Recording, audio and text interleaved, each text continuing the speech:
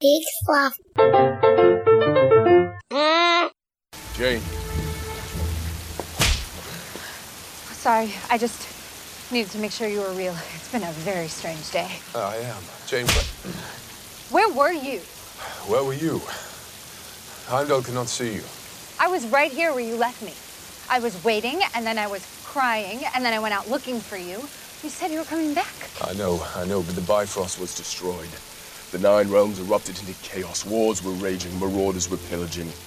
I had to put an end to the slaughter. As excuses go, it's not terrible.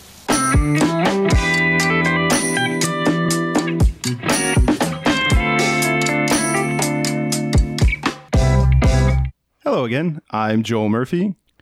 And I'm Andy McIntyre. And this is Silver Linings Playback, the podcast where we watch maligned movies and try to find a silver lining. And I think this might be the least maligned movie that we've watched so far. Well, like it's decidedly middle of the pack compared as movies go. As movies go, now as far as Marvel Cinematic Universe movies go, it's a turd. It's the most maligned. I've seen this movie end up on a lot of, like, usually people rank this last on if they rank all the MCU movies. Yeah, it usually comes at or near the bottom. Yeah, which I still, without having recently rewatched it and having recently rewatched this, I still feel like the Ed Norton Incredible Hulk movie is worse. But yeah, it's close. Yeah. This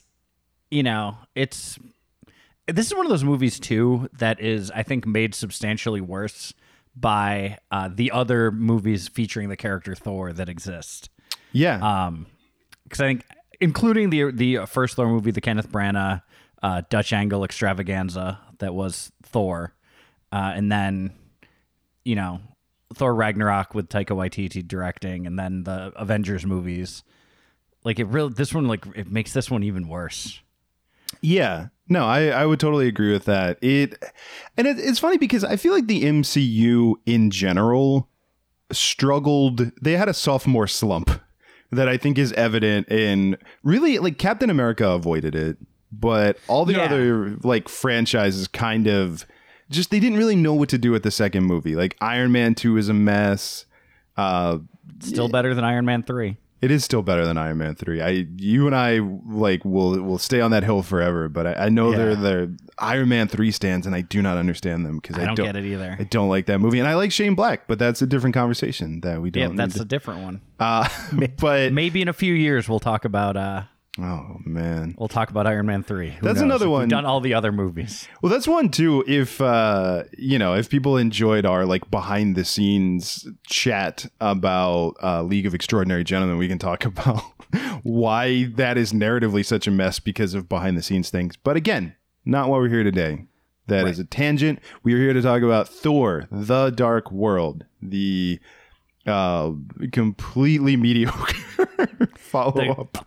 Utterly, in every way, meh movie in the Marvel Cinematic Universe.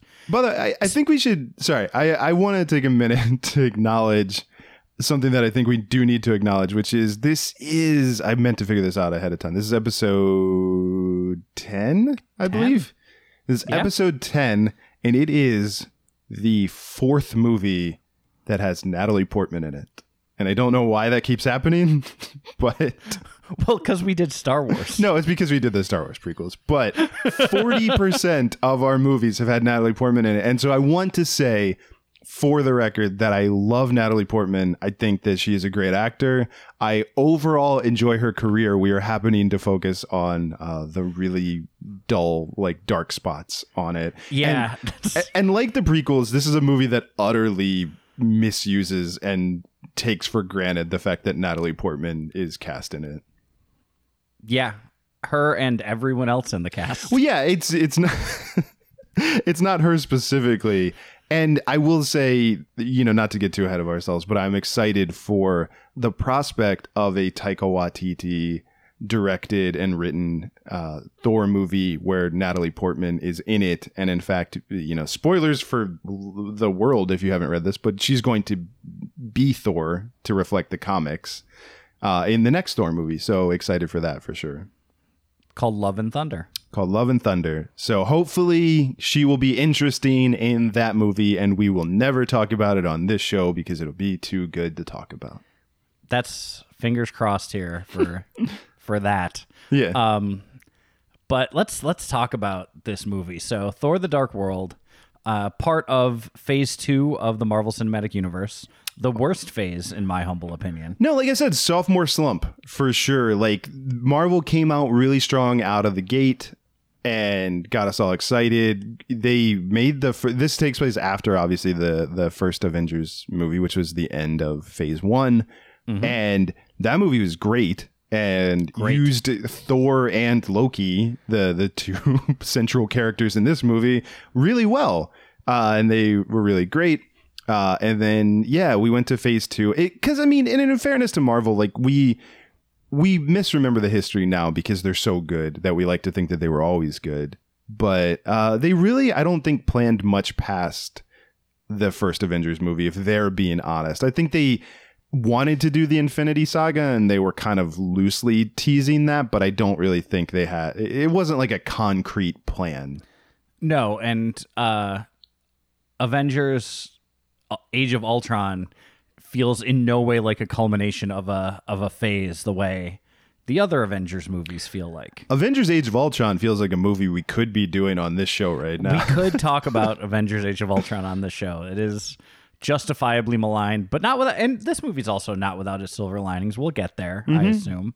Through the course of discussing it and breaking it down. Hey, we've said it before. We're undefeated on finding silver linings, and I don't think this will be the week that bests us. So no, this is not gonna. We're not gonna get defeated by Alan Taylor's Thor: The Dark World. I certainly hope not. So I was reading a little bit up on this, and when we talked about the League of Extraordinary Gentlemen. That movie was maligned and there was issues, and we just mentioned earlier in the podcast in this episode the problems with Iron Man 3. Alan Taylor said that the movie that was put out in theaters is not the movie that he thought he made. Oh no. That he's like, it's a movie. I remember enjoying the movie that I made a lot more than I remember enjoying the one. He said that post-production really sort of took the movie away from him in a lot of ways. He said he felt like he had a lot of creative freedom on set to do the things that he wanted to do. And when the movie was brought to the screen, things had changed significantly from what he had thought. So hashtag Alan Taylor cut. Maybe. Yeah, that's what we're really here for. We're here to petition Disney Plus to spend tens of millions of dollars to complete his film the way that it was meant to be seen.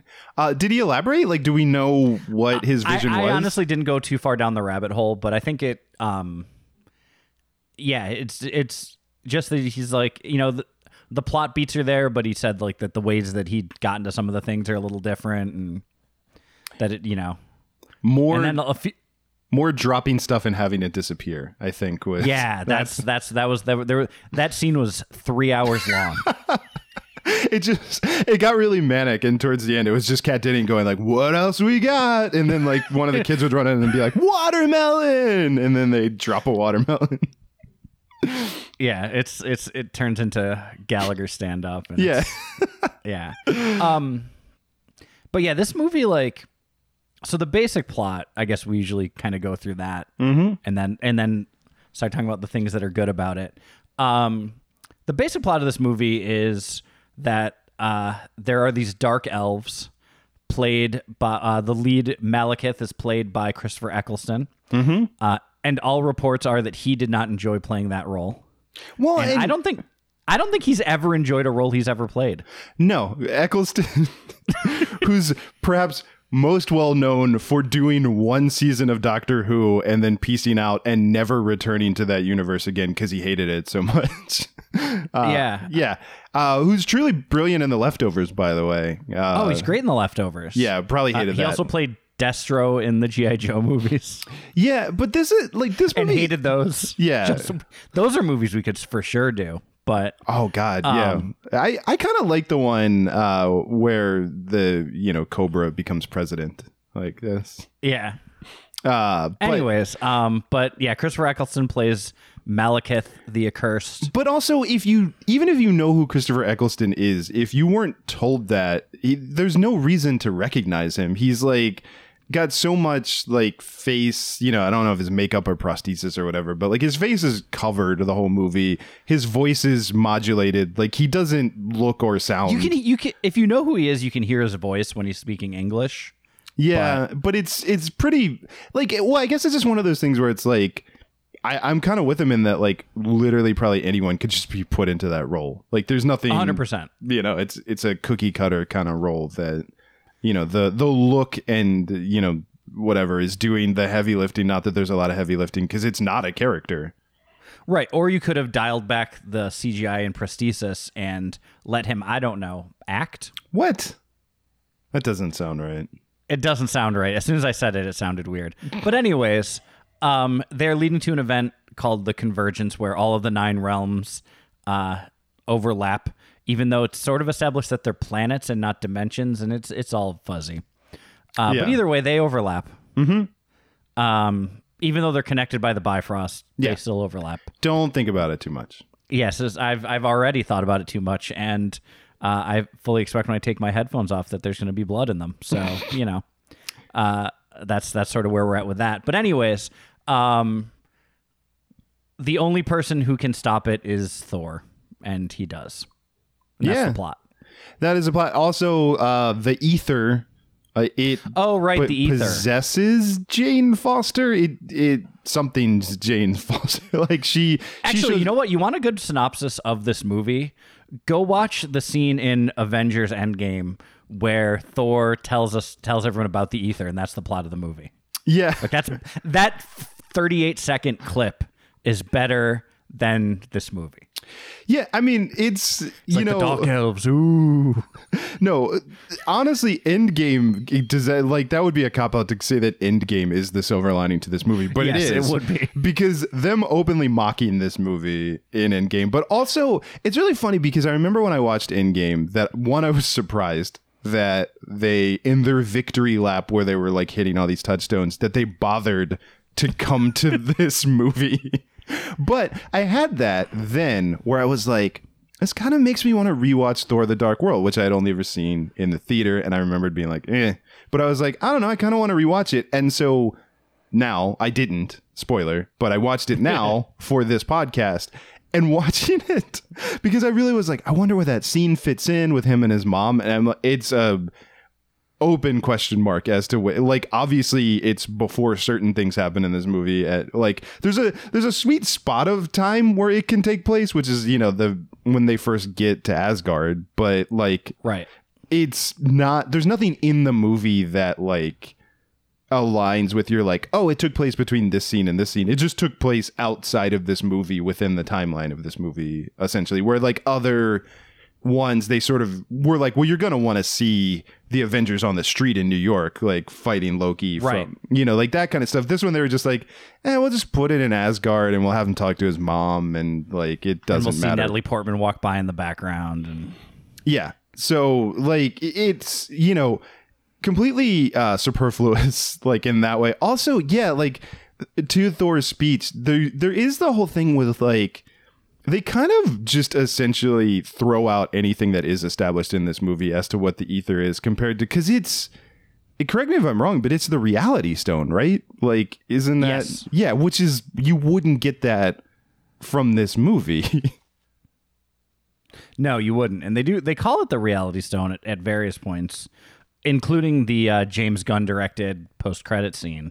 Yeah. Where they give the stone to the collector, played by Benicio del Toro. Yeah, which again feels like a cop out to say that that's the silver lining of this movie, but that scene's really wonderful. It's delightful. Yeah. And the other sort of jokey post-credit scene when the giant like demon monster thing is sort of traipsing around that London construction yard at the very end. That's so weird, by the way, because there is that, which is fine, and it is a neat credit scene, but that's also, there's 2 scenes that we get back to back in that, and one is Thor coming back to Jane, and then the other one is the monster. And it kind of made me wonder, I don't know if originally like the Thor and Jane thing was going to be the like mid-credit scene, and then the monster was going to be the end credit, and they were just like, we'll just use them both. But it did feel like they couldn't decide which one to use, and so they just had both of them back to back. But I watched it and I was like, why are these together? Like, this is a really weird pairing to end with these two scenes that are tonally completely different, and like just are two different, like one's an actual epilogue to the story and the other is just a silly thing, but you're like, no, give them both. Everyone's like, hey, remember that monster that we yada yada away? Anyway, it's murdering people and no one's stopping it. So I think there's actually an episode of Agents of S.H.I.E.L.D. about that. Sure. I can't tell It's a you good that there show. isn't. I could not get into Agents of S.H.I.E.L.D. I really tried and I got very bored with it. Yeah, it's when they decide that, like, you know what? Let's just do our own thing and not be tied to the Marvel universe. It gets a little better. That makes And there's sense. some cool arcs, but the first couple of seasons, when they're not really sure what they are as a show, it's a little boring. Didn't really do them any favors either, in that the Marvel Cinematic Universe decided to disband S.H.I.E.L.D. at some point while that show was I can just picture Jed Whedon on the phone being like, wait, what? You're doing... You know the name of the show, right? Like, you guys are aware of what we called the show, right? It's like, we're going to have to change the entire second... Great. All right. Cool. Anyways, but yeah, it's, I think there's a lot of things that you could cop out as silver linings for Thor: The Dark World. Hey, we visually. don't need to, we don't need to get there yet. We're still early in the show. We're still talking about the movie. We can still trash this movie if we want. If there's Let's still throw this movie under the bus. yeah. Because we'll get to those silver linings. They're there, but the that's MCU needs to take a few hits. I feel like, because I love them, they're fantastic. But like, let's take them down a few pegs. They Yeah, definitely. So here's a thing that's definitely not a silver lining is that Marcus and McFeely are credited as writers on this movie that wrote Endgame and Infinity War, and this isn't good. Yeah, that's kind of baffling to me because they write Thor better than this in those movies. Right. I'm very skeptical of that. I don't know what happened there. Yeah, I mean, this movie has 1 million credited writers, but yeah, it's so Christopher Yost, Christopher Marcus, Stephen McFeely, and then a bunch of story buys for various comic book writers and things. But so you could really say that Christopher Yost, Christopher Marcus, and Stephen McFeely would be the screenplay writers, 'cause Right. they have the screenplay credits. And they were the last ones listed were Marcus and McFeely. So presumably, I mean, I'm guessing, but I'm guessing maybe they did a pass on the script after the original script. But I'd be curious what their contribution is and what the script was before. Because the script is the story is nothing. That's the thing is it's simultaneously boring because there's a lot of information that you need to know, and also just there's no payoff to hey, here's the history of the Dark Elves and here's how all this stuff works, and they're mad and then they're showing up, and all of that just boils down to there's a red mist and they want it because they're mad and they want to destroy stuff.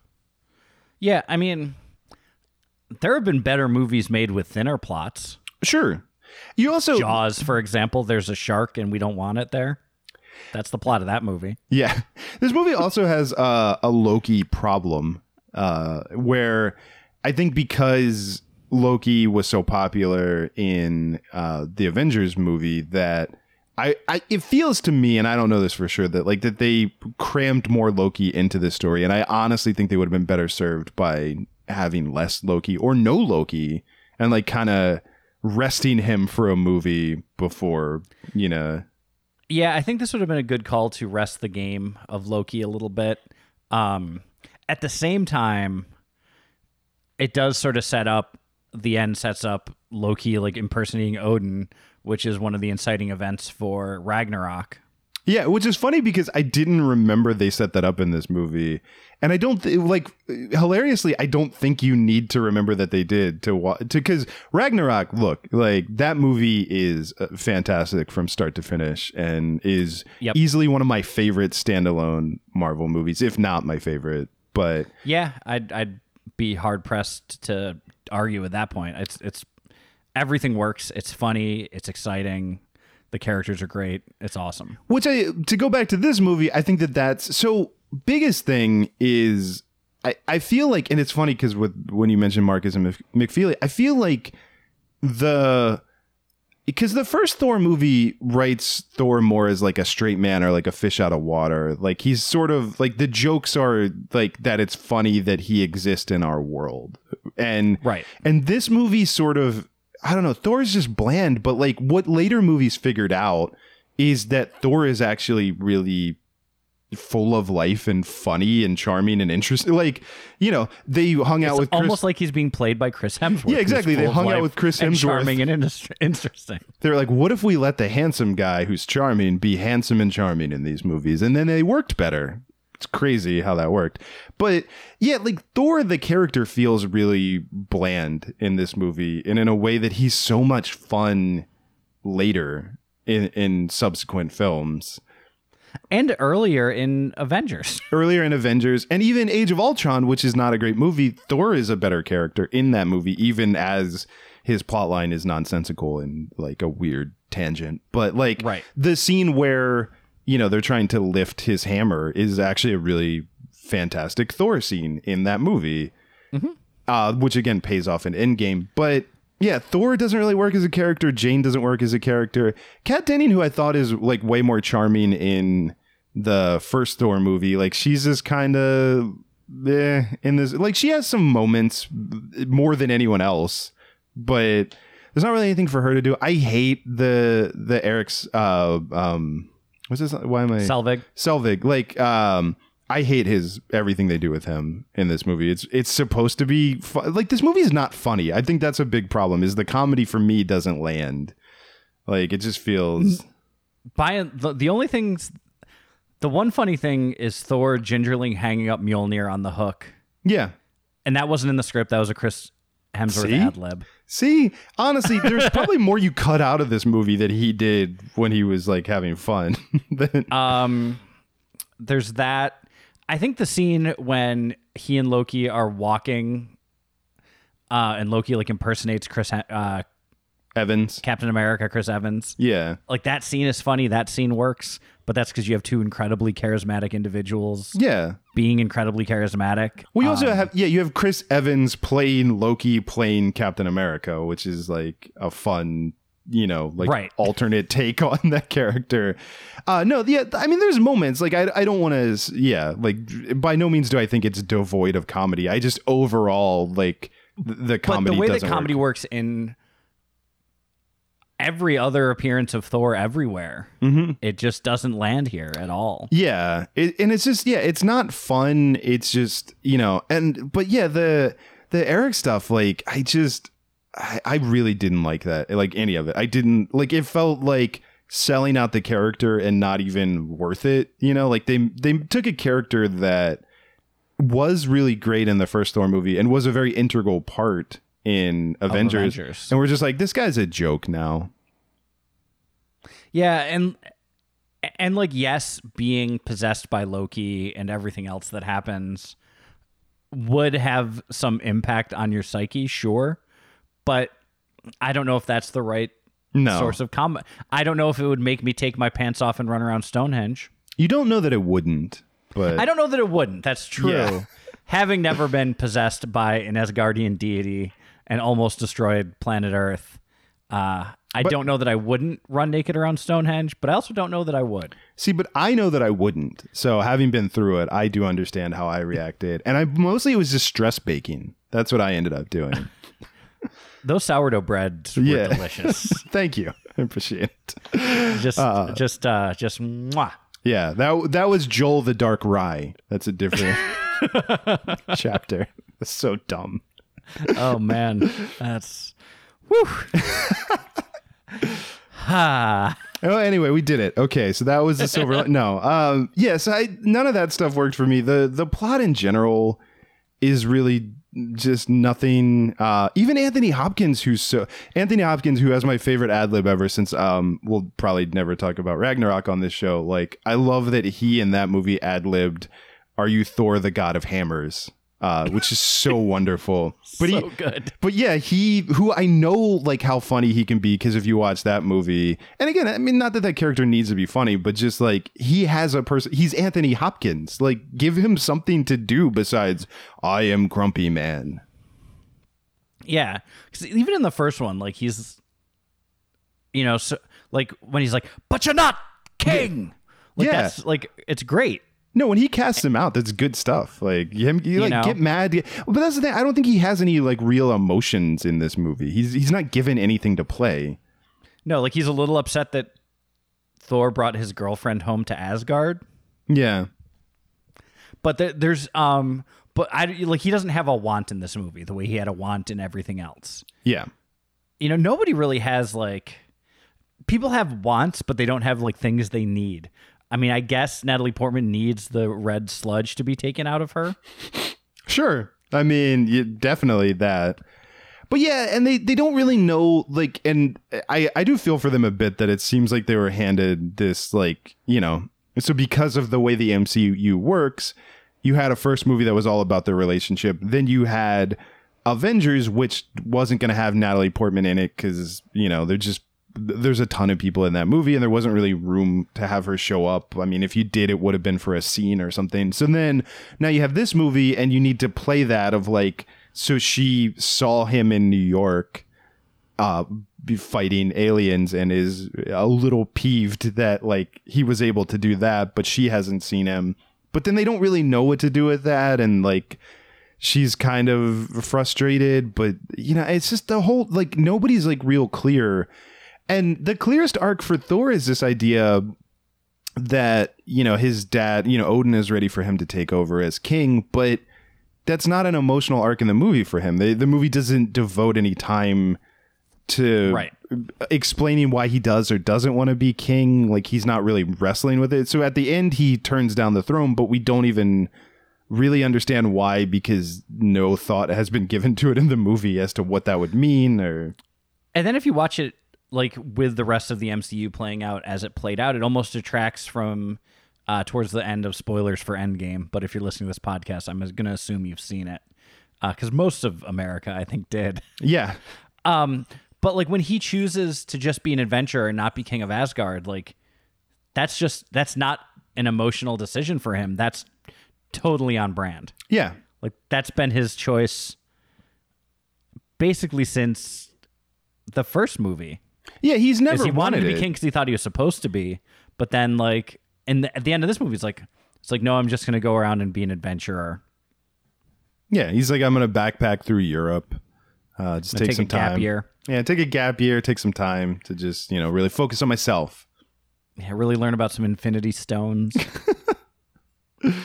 and just live my life. Mm-hmm. Yep. And then, after at the end of Endgame, when he's like, yeah, I'm just going to not be king of Asgard and go gallivant with these weirdos, a rabbit in a tree. Yeah. That seems on brand, actually. It's the Asgardians of the galaxy. I really want that to be that's what the plot of Guardians 3 is really the Asgardians of the galaxy. But who knows? Yeah, no, I'm curious too, because with the Taika Waititi movie, I don't know if those guys will show up. I don't know how that's going to work, but yeah, watching those mesh together will be interesting. Anything else to trash about this movie? Okay, small pet peeve, but just I think emblematic of like the movie, just like the fact that they didn't really think it through. But just this is the kind of stuff that I'm just like, it just speaks to a shoddiness of the filmmaking. So we open the film with Anthony Hopkins explaining the history of the Dark Elves, which is, Anthony Hopkins has a great voice. Totally get it. Later in the film, when the characters discover that it's the Dark Elves, Thor says, Mom used to tell me about them when I was a kid. Like, she used to tell me stories about them. So why not have her narrate that? Like, Yeah, because Rene Russo's delightful. yeah, Rene Russo's delightful. Like, and why not like frame it like that? Like, have her telling him. You could even have a little baby Thor if you wanted or whatever. Because you had a kid that played Thor in the first Thor, so you could have find another blonde-haired kid. Yeah, just have him like going to bed and being told the story. I just like I said, it's a small nitpick, but it is the kind of thing where I'm just like, you didn't even think that through. That it's an easy like layup to have her telling the story, as a bedtime story, and then later call back to that later in the film. So that was a weird choice to me. Yeah, that seems like a missed opportunity. Maybe that's the Alan Taylor cut that he had. Yeah. Rene Russo do this, and then they're like, no, we're going to have Anthony Hopkins.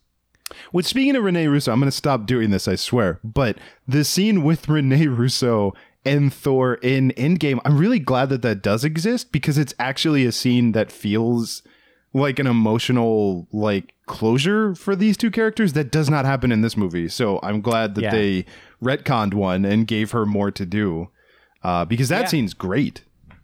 It's one of the more in a movie full of emotionally powerful scenes. That's right up there with some of the most emotionally powerful scenes in that movie. Yeah. So okay. So I think, unless you got anything else, I think we're ready to pivot. I mean, you could like nitpick about like inconsistent rules of the different dimensions and all of that stuff, but that's a different podcast that someone else is doing, and Neil everything deGrasse that's Tyson probably is wrong on with it. Thor: The Dark World in 5 minutes. Like, it's one of those. Like, Yeah. but yeah, so all of that. Yeah, so maybe a place to start. This doesn't count as a silver lining, but the world's silver lining to this movie is that Endgame did a lot of like making it seem better than it did, and like it at least gave enough of a foundation that they could pretend that it was worth calling back to in their victory lap movie. So yeah, thanks for that, for sure. There's something to that. Also, the hilarious explanation that we get from Thor too only works because of how dumb this movie is. So we got to do better. No. Like. There's more. But yeah, so there's again, we did mention the scene not directed by the director of this film, that was directed by James Gunn, is good. Yeah, but that's just good because I have a feeling that scene didn't have a script. They just told Jamie Alexander and to say her line and then let Benicio del Toro. Like, they just filmed that at his house. Yeah, Benicio del Toro, that was him like trying to get ready for, like, he was just talking as they were applying his makeup, and then they had to edit out the makeup artist. That was just him behaving as only he can. I have this feeling that Benicio del Toro is actually just a super normal guy. He's just that good of an actor. Yeah, I mean, that you just hang out with him, you just be like hanging out with anybody, and everyone thinks he's probably this weirdo, but that he's just a super normal dude. He's just that talented of an actor that you think that everything he does seems totally earned and normal in every role he ever plays. I can see, yeah. Benicio del Toro is great. He's an underrated character actor, honestly. Yeah, I mean, he's another one of those people that's like, he's often the best part of whatever he's in. Yes. Yeah, I would agree with that. He's just, because he can be funny. He can be very unnerving and very terrifying. He can, and he can play. I mean, he can play a relatively like middle of the road straight character and do it pretty well too. But this is not the Benicio del Toro praise podcast. Yeah. I mean, I think like the scene, the action's great, but I feel like that's a cop out. Like I thought the chase scene when they're fleeing Asgard was really good. Yeah, no, I liked when he like shoves Loki out of the plane, the spaceship into the like, I don't know, pontoon boat. I don't know exactly what. Sure, but no, like that stuff worked pretty well. I mean, do we give this movie credit? I feel like I haven't researched this, but it seemed to me that the clouds, when they go into the end, like when they're fighting the Dark Elves, seemed to very much be the exact aesthetic that Endgame used for the final battle. Like it was very much that like color palette of like washed out skies. So this was kind of the test for that. It felt like the first time the visual artists were playing around with those looks. So maybe it's possible that the Russos saw this and were like, do that. Like, because it seems like they probably went back and rewatched this movie to figure out how to do the victory lap. Yeah. So entirely possible they saw those skies and were like, do that. Yeah. Another in the tradition of Indiana Jones shooting the swordsman and stuff, when the big rock monster in the opening scene appears and Thor just like one punches him, like that's great. That was good. Yeah. That made me wonder too, do you think Taika Waititi saw that and was like, what if that guy was silly, that rock monster? Yeah. I remember at the time there's speculation like, was that Korg that he one shot killed, or you know what? But then it's like, what if he was just this really silly Maori guy?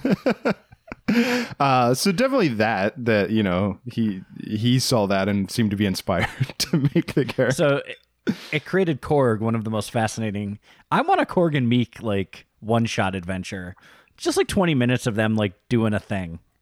I'd be fine if that thing was playing Fortnite still in the apartment while Thor, like they don't have Thor to fight their battles for them anymore. And since they're already paired with Disney, they're playing the Fortnite mission where like Palpatine speaks. Sure. Why not? Sure. Just why not do that? Yeah. I would watch that. God, Meek is a great character in the movies and wildly different than Meek in the comic books, but he just... Thor Ragnarok's so good. Let's talk about that movie. You know, I do like Idris Elba, who I feel like is kind of underused in his role overall. What? No way. He gets to do some stuff in this movie. I enjoyed that. That again, like wasted. What a wasted character. Like just all throughout. Yeah, like there are a bunch of racist trolls that were mad that he got cast as Heimdall. I'm mad that he got cast as Heimdall for the opposite reasons. Like that he had nothing to do. One of the best actors. Like have him do stuff and be awesome because he's so great. Like why are you putting him in this this other role?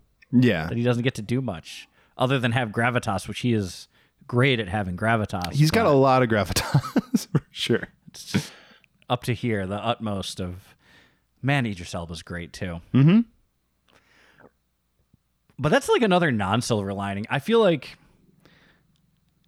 every actor in this movie has done really good work somewhere. Mm-hmm. Like really good, like exceptional work. And none of them do it in this movie. No, like even Tom Hiddleston is like, he's not that interesting as Loki. No, he's coasting as Loki in this movie. The one moment, I mean, we already talked about the Chris Evans like transformation scene. But there's one other, like, he has a couple of great lines, like when Curse, like the evil, like the super dark elf, kind of looks at him and he just tells him like, upstairs and to the left. Like that's like funny. He just tells him exactly how to get there. And it's like another great moment when I think Thor says no more illusions and Loki like changes everything and it looks like he's just been trashing his cell. Yeah. Like that was a great moment. Like that was a really great moment. The shot of him like throwing the thing against the ceiling is cool, and they just used that shot again in Endgame. Yeah. Yeah, that is true. Yeah, I don't know. I mean, this feels thin. Like it feels really like this is just such. This movie is mediocre in literally every way. Is the bottom like it's not terrible. It's not unwatchable. It's it has fun moments, but and if you take it as just a movie on its own, like it's okay. It's fine. When you compare it to literally everything else in the MCU, it's real not good. But we get an Infinity Stone in this movie. We get an Infinity Stone. it's the closest thing to some like overarching story in Phase 2. Because man, Phase 2 is just like Captain America's good. Captain America is the best Phase 2 for sure. Oh yeah, I mean, but like, because this movie's not very good. I'm trying to think what else happened in Phase 2. What are the other movies? Winter Soldier's good. Winter Soldier's great. It's one of the better MCU movies, period. Isn't it? I mean, Iron Man 3 is Phase 2, right? Like, it is Phase 2. It's the first movie of Phase 2. Yeah, so yeah. That's not very good. Yeah. Is Guardians in Phase 2? You know, I think it will, because that's also, I think the Collector is kind of... That kind of segues in. So Guardians and the Kid come out before Avengers. So that's the best of Phase 2 for sure. Yeah, so those are, but at the same, that's introducing a new thing rather than, because the Guardians don't connect with the main story until Infinity War. Yeah, Infinity War. But yeah, I think that is what's like, it's funny because usually it's the opposite with superhero movies, where a lot, like if you look at like Batman Begins or something like that, a lot of times, you know, or even the first Spider-Man movie, the Sam Raimi, like usually the second one is the sweet spot. Like the first one's the origin story. And then usually like the second one is great because like now everything's established. Maybe because it's so much going on, and like the what would be the second movie is actually the Avengers movies. Like they're what you're building to. Like they don't really know what to do with the sequels to the standalone movies. Like that's really where they struggled. Yeah, that could be. Yeah, I mean, I think there's something to that like these movies, they sort of get forgotten about because they're sort of like after the first Avengers, I don't think anyone cared about any more standalone movies. They just wanted more Avengers. Well, again, if they're new characters, I think that they, you know, people want the standalone story that kind of introduces the new character. But right. Yeah, the sequel, and even like I love Spider-Man Homecoming, and then Spider-Man Far From Home, like isn't bad. It's one of the better sequels, honestly, but it's still kind of the same thing. They got a sophomore slump. Yeah, it's, I don't know. It's because you'd think like, because you could argue that with comic books, every story after they establish the character is basically chapter 2, because there tends not to be a ton of continuity. There tends to be not, you know, like... Yeah, they'll do runs. Continuing adventures of the... You know, it's more the story circle, like the Harmon story circle, than it is like a true hero's journey.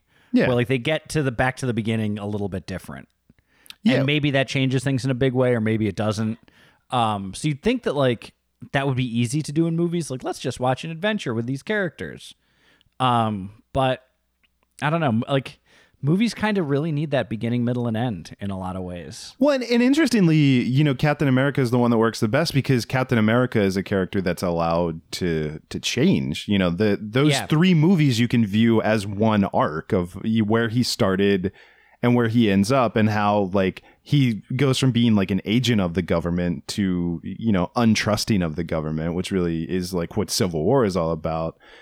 So that's like a clear arc. And I think, like there's a lot of status quo, and it just feels, I think maybe the stakes are difficult too, because, you know, you save the really big stakes for the ensemble movies. And then, you know, so it's okay, but we're rapidly running out of time. We got to do this. We can't. We got to get to this. What is the silver lining? So Chris Hemsworth, always great. Always great. Even when he's boring, he's like pizza. Yeah, he's even bad. Chris Hemsworth is still Chris Hemsworth. Yeah, so you got Hemsworth. You got fight scenes are pretty good. You know, the special effects, I would argue, are better than the first Thor. That's probably true. I'd say that's true. Yeah. I think that like the Dark Elves like were kind of like when like the army of Dark Elves like they're kind of a cool anonymous looking villain. I do love their the look, like the masks, the way they're styled, their costumes are actually really good for the Dark Elves. So I think that's, I think from like a design standpoint, this movie's really good. I know one of the things they tried to do is to show like a more ground level Asgard a little bit and not just like the glorious place. And I think they did a really good job of that. I will say that, yeah, I would agree with that. That like Asgard feels larger in this movie. A lot. I think in every other appearance, it tends to feel like a castle, and that's about it. Where like it feels more like a land in this movie, and I do enjoy that. Okay, so we got that. Like, yeah, and it definitely like a visual template in this movie feels like it maybe got borrowed in subsequent movies. I do think that Hemsworth and Natalie Portman's chemistry is still really good. Mm-hmm. Yeah. You know, I buy them as caring about each other because we've seen Natalie Portman have terrible chemistry with her leading man in other movies that we've talked about. So, and the other 30% of movies that the other 30% of the podcast that we've done. Yeah, I mean, I think we have to say the setup for one of the best comedic moments in Endgame is definitely a silver lining. That is a silver. No, the silver lining. Yeah, maybe that feels like a cop out, but the fact that they did enough groundwork in this movie so that when they revisited it in Endgame, both comedically and emotionally, like did work. You know, so that is something. You know, maybe that's a little cheating, but it's something. I mean, this like. It's the thing. This movie's it's really middle of the road, like, and it's connective tissue. It doesn't have any real highs. It doesn't have any real lows. Yeah. But even if, and this is I think also a testament to how good Taika Waititi is. Even if none of the other movies exist and Thor is a trilogy onto itself, these three movies tell a logical point A, point B, point C with Thor. Yeah. You know, and Taika Waititi, like, he did not J.J. Abrams this movie. No. You know, even though it's not good, he's like, no, this is all stuff. This is all canon. Well, and kind of takes where Thor and Loki are emotionally and builds on that. Like, kind of does take the idea of if Thor doesn't want to lead, what would happen if, you know, his sister came back and did want to lead, you know? Right. That's the conflict. Is Thor, you know, having to choose to be the leader of Asgard, which is kind of immediately undercut by the Infinity Saga stuff. But yeah, at least for this 3-movie arc, yes, it's the sophomore slump, but it did bridge what happened before it to what comes after it. And it's fine. It's totally fine. I did laugh when I was gonna say I laughed when Kat Denning kissed that guy too. That was funny. That was good. Yep, that was good. Here's sort of an unofficial silver lining. I feel better about this movie now, having talked it out with you. I do too. So, yeah. You know, I think if this podcast is nothing else, it's to get us to appreciate things about movies that are unappreciated. Mm-hmm. And I have a bigger appreciation of this movie now that I definitely didn't have when the credits started rolling on my TV last night. Yeah. So did we do it? I'm going to leave it to you. I think we did it. I don't want to say it's the best we've ever done it, but you know. I think it's the silver medal of silver linings. I think it's not a gold lining for sure. It's not a gold lining. No, it is. But yeah, this is a movie that I could say reasonably that unless I decided to just watch all the Marvel movies again, would never watch again. No. Because there's no reason to. Nope. But having watched it and having talked about it, I'm like, yeah, there's a little bit to this movie. Yeah. There's something there. You know, sometimes like Thor: The Dark World, you have to realize that's the best you're going to do and you have to walk away from it. But I do want to see that Alan Taylor cut just to see what there was. Maybe there was a sense of fun. Yeah. Who knows? Hashtag release the Alan Taylor cut. Hashtag release the Alan Taylor cut. All right. We did it. Yep. And that's what's weird is that is our sign off. That's how we've ended every show is by saying, so let's just say it one more time in unison and then that'll be the sign off. Release it. You know what? That's it. We're done. Release the Alan Taylor cut. Silver Linings Playback is a production of HoboTrashCan.com. If you enjoyed the show, please rate or review it on Apple Podcasts. Hear more great shows on the Peak Sloth Podcast Network, like this one. How many times has this happened to you?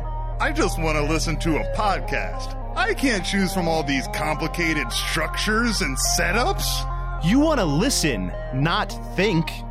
That's why there's Hobo Radio.